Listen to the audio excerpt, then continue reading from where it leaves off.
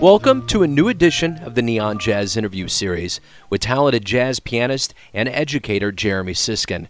These days, he splits his time between being a musician and a professor, and he's a very busy cat. He spoke with Neon Jazz about his upcoming gig at the Take 5 Coffee Bar on July 25, 2015, along with doing some guest teaching at the University of Kansas. He has also just released a new album called Housewarming, featuring the great Kurt Elling. A lot of ground was covered with Jeremy in this interview, so please dig it, my friends. Well, let me go ahead and start off here and ask you, what has been going on with you lately? Wow, that's a broad question. I'm a full-time college professor, which means over the summer I kind of get to do a lot of different things. So I'm actually going to be in Kansas to do some teaching over at the university in Lawrence.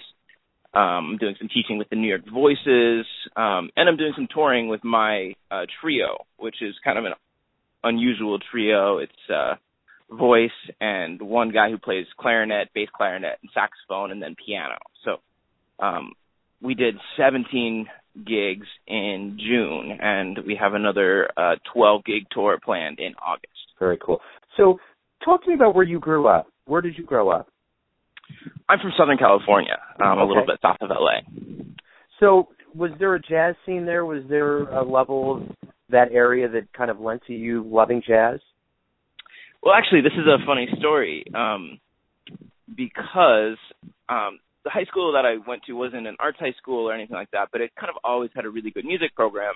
And so at the gig on the 25th, so it so happens that Kansas jazz stalwart Matt Otto went to the same high school that I did, like 20 years earlier. And we met and we started playing a little bit, and then we discovered that we went to the same high school, which was really, really strange.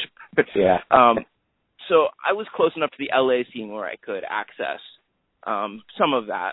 And there's a little bit of a scene, particularly a really good music education scene down where I was, but not so much music happening. So talk to me about your latest project, Housewarming. Talk to me about the CD, the creative energy, the folks that are on, and kind of what you're doing to promote it right now. Yeah, so as I mentioned, Housewarming is kind of an unusual trio. It's modeled after the British singer Norma Winston, who has this group of clarinet, piano, and voice. And the way that I see the music is that it's kind of somewhere in between jazz, obviously, chamber music because of the instrumentation, and the singer-songwriter movement, because I write most of the songs, and there's kind of an emphasis on this sort of confessional, poetic songs that you might hear from a Paul Simon or a Joni Mitchell or a Nick Drake or somebody like that. So the other players on the album are Lucas Pino, who plays saxophone and clarinets. Nancy Harms is the main singer, and then I have three guests, Kurt Elling, the jazz legend, Peter Eldridge from the New York Voices, and the wonderful Kendra Schenk. So really excited that they all agreed to sing my songs. Right on. So you're coming to Take 5, July 25th. Talk to me a little bit about how this all kind of came about. You said you're going to go to KU for a little bit.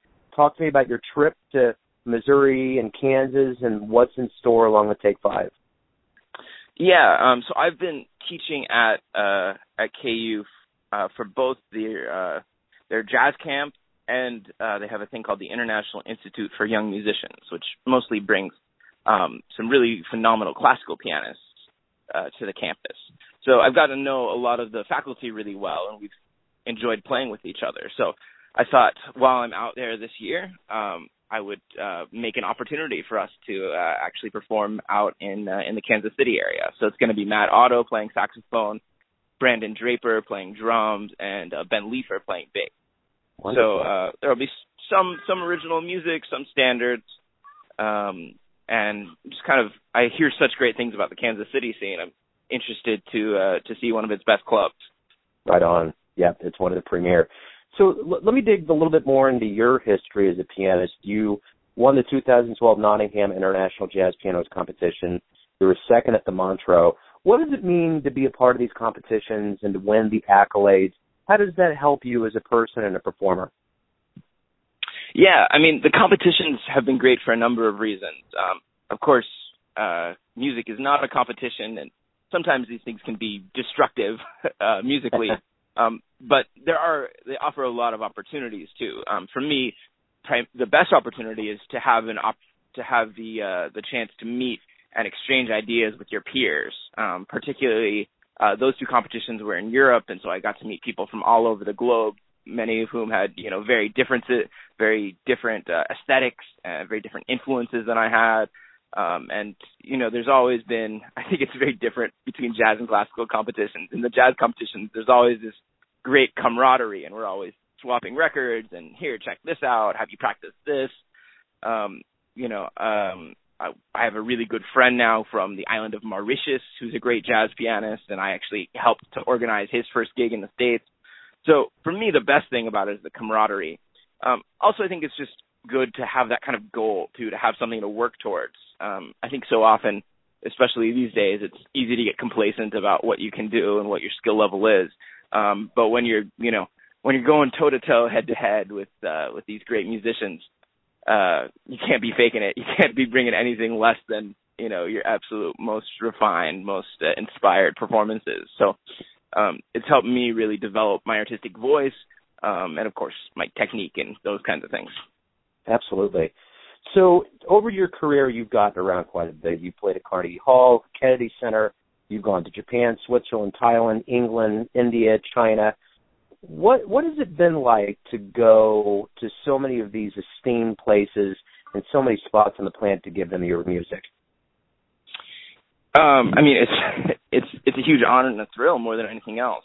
The latest place of interest that actually didn't make it onto that list is Tunisia. We were just out there for International Jazz Day, and we presented the first big band concert that happened in Tunisia in the last 25 years, which was kind of a thrill.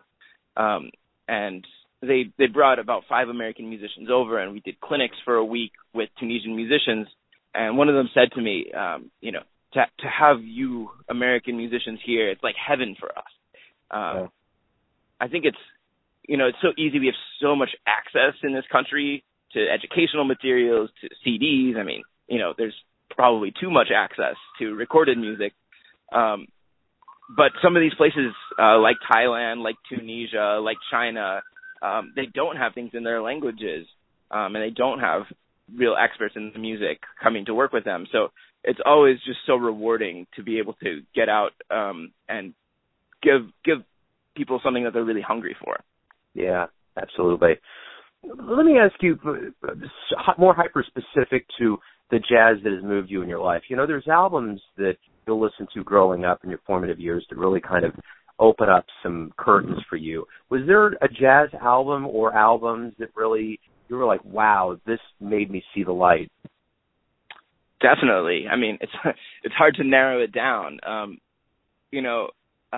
People might not suspect of me who know my style, but I actually grew up listening to a lot of Oscar Peterson, and I, just wanted to be an Oscar Peterson clone when I was growing up. So, We Get Requests and Night Train, those really great Oscar Peterson albums, were really influential to me. But for me, a real turning point was when I heard my mentor Fred Hirsch's music, first in Live at the Village Vanguard, and then the one that really kind of sealed the deal for me was Songs Without Words, which is a 3-album set. And those really kind of made me see the possibilities at the piano beyond just the very traditional jazz styles, the way that he kind of mixed the artistry and the diversity of classical music along with the freedom of jazz really changed my life. Yeah, interesting. So in you're now you're not only a musician, but you're a teacher. Who has taught you the most in your life? Wow. I did. So Fred, I'll stick with him, has kind of been my mentor for the last 8 to 10 years. And, he's, some of his students call him Fred Harsh instead of Fred Hirsch, because he's really brutally honest and, but in the best way. And he's kind of humbled me, in terms of where I am in my journey and, what I really want to do with music. I think other teachers are might focus on details of piano playing, which are important, and Fred talks about as well. But I'll never forget my first lesson. I came in, he said, "Wow, you're a really good pianist. So what? What are you saying? What are you doing that's new? What are you doing that's individual?" And it was something that I really needed to hear at that time in my life. And, it's been a quest that I've been after ever since. Interesting. So what's the greatest thing for you about waking up every day? Ooh. For me, every day is so different. I get to compose a lot of educational materials with my relationship with Hal Leonard, so I might be doing that. I'm doing a lot of songwriting for my group, so I might be writing a song. I might be teaching classical students. I might be teaching jazz students. I might be playing a jazz gig. It might be solo piano, or it might be very artsy, or it might be very swinging. So I kind of really just enjoy the diversity of what I do, and the way that teaching and playing kind of feed into each other, that I'll do some teaching that I get really excited about and have all these new ideas, and then I apply them to my playing, or I'll play a gig and, come up with this really interesting way of thinking about something, and then I'll go and tell my students about it. And so there's this really nice self-propelling cycle of being a musician who's really an active educator as well. Right on. Why do you love jazz so much? Why do I love jazz so much? For me, it's the freedom of it, the danger of it, the possibility that anything can happen, and the opportunity that every jazz musician has to really extend the limits of what jazz is, as a pianist, to extend the limits of what jazz piano is, what can be done at the piano as an improviser, and also, of course, the collaborative aspect, to come in and play with guys in a different city, and they'll make you play differently. And so you keep discovering new sides of yourself, new things that you can do, because other people are pushing you to be more excellent, or to be different, or to really pursue something that you might not usually pursue. Yeah. So let me ask you this. If you could get into a time machine and go see any jazz gig at any time in history, where would you go, and who would you want to see? Oh, man. I don't think I could pass up seeing Miles at some point, but the question is which era? Yeah.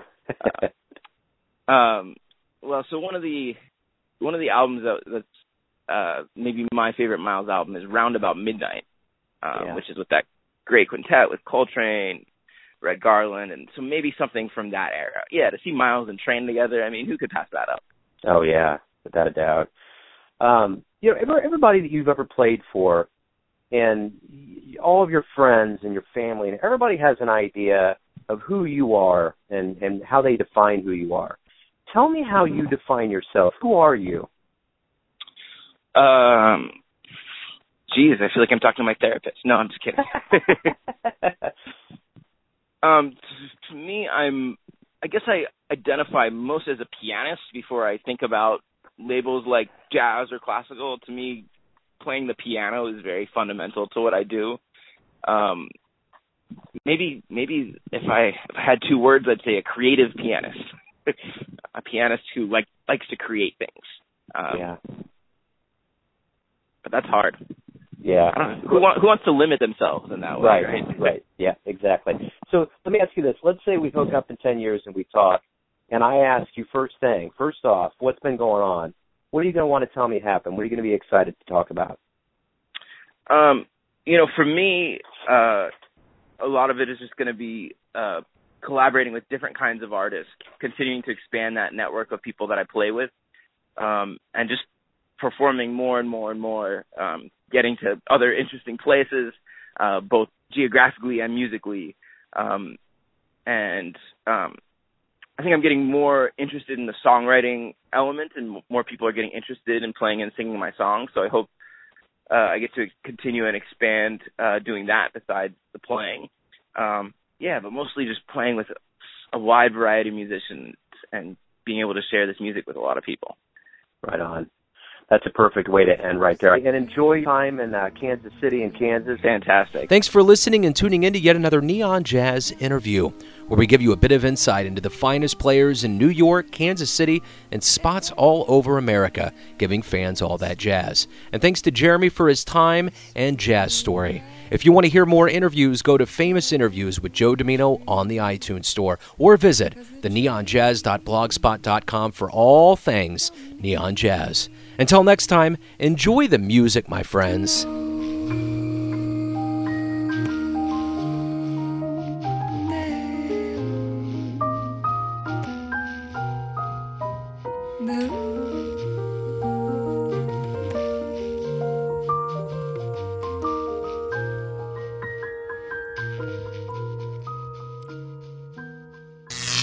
Neon Jazz.